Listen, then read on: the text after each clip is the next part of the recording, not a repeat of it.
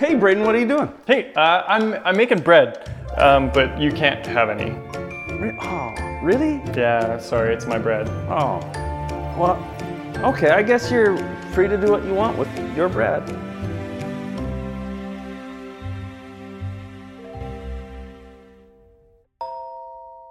Welcome to the Bible Story Podcast. My name is Braden. My name is John Drabert, and we work at Covenant Bay Bible Camp. Yes, and we are very excited to welcome you guys here, not only for this podcast, but for Summer Camp 2023.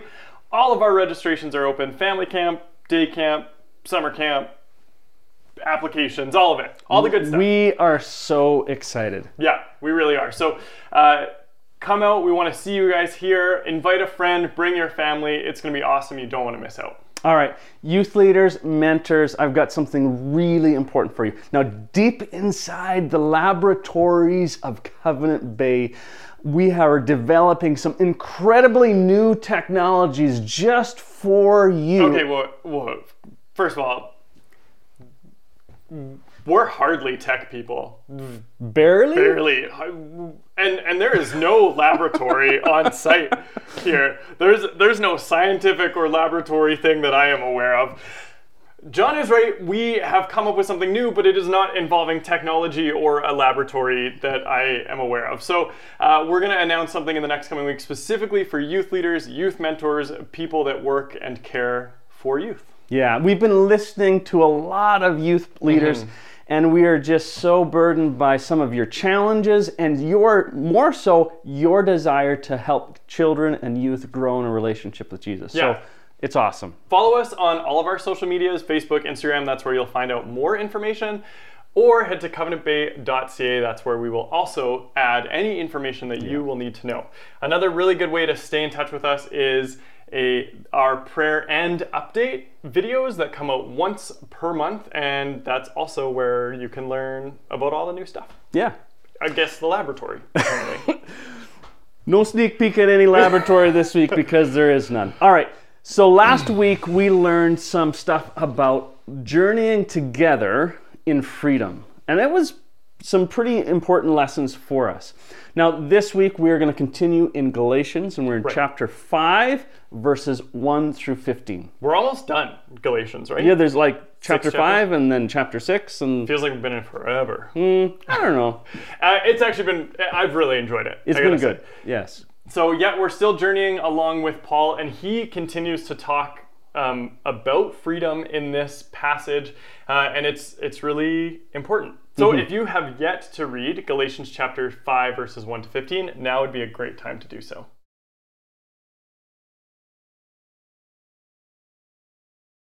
So Paul continues on talking about freedom, and the big idea here for this week is that you are called to live in freedom.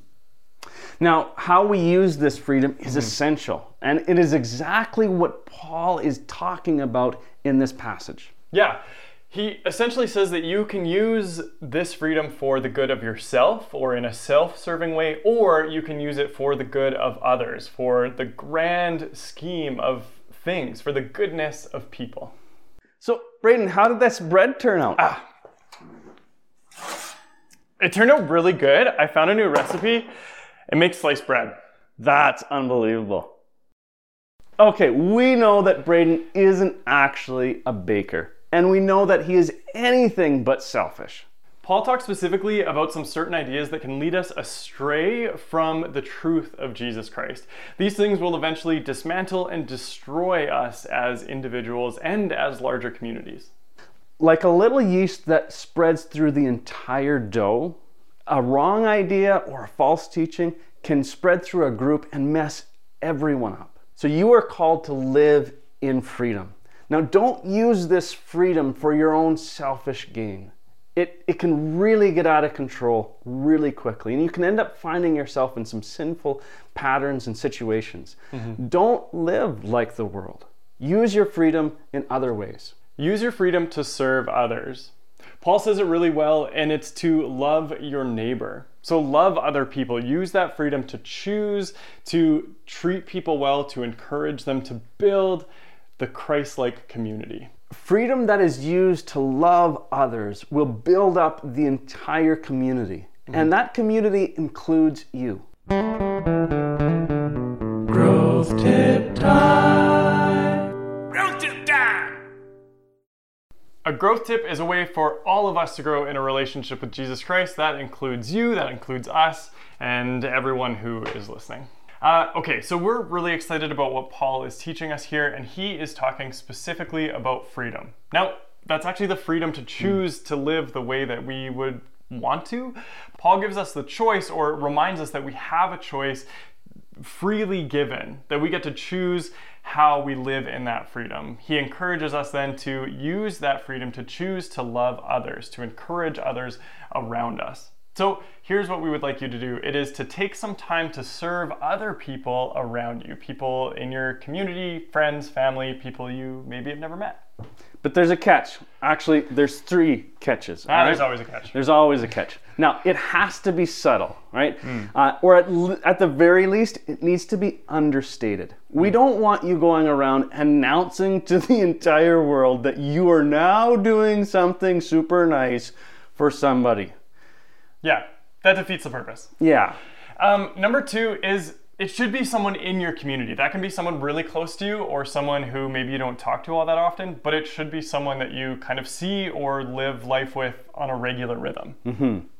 Finally, it should be something out of the ordinary. Now, if you go to school and you give a hug or a high five or a greeting to your friend, that's kind of ordinary. It needs to be something out of the ordinary that you wouldn't normally do, so that they take notice and say, that was really nice. Yeah, something that feels different. Okay, John, can you give us an example? Because we gave a lot of rules to this one. Yeah, we did give a lot of catches, as we called them.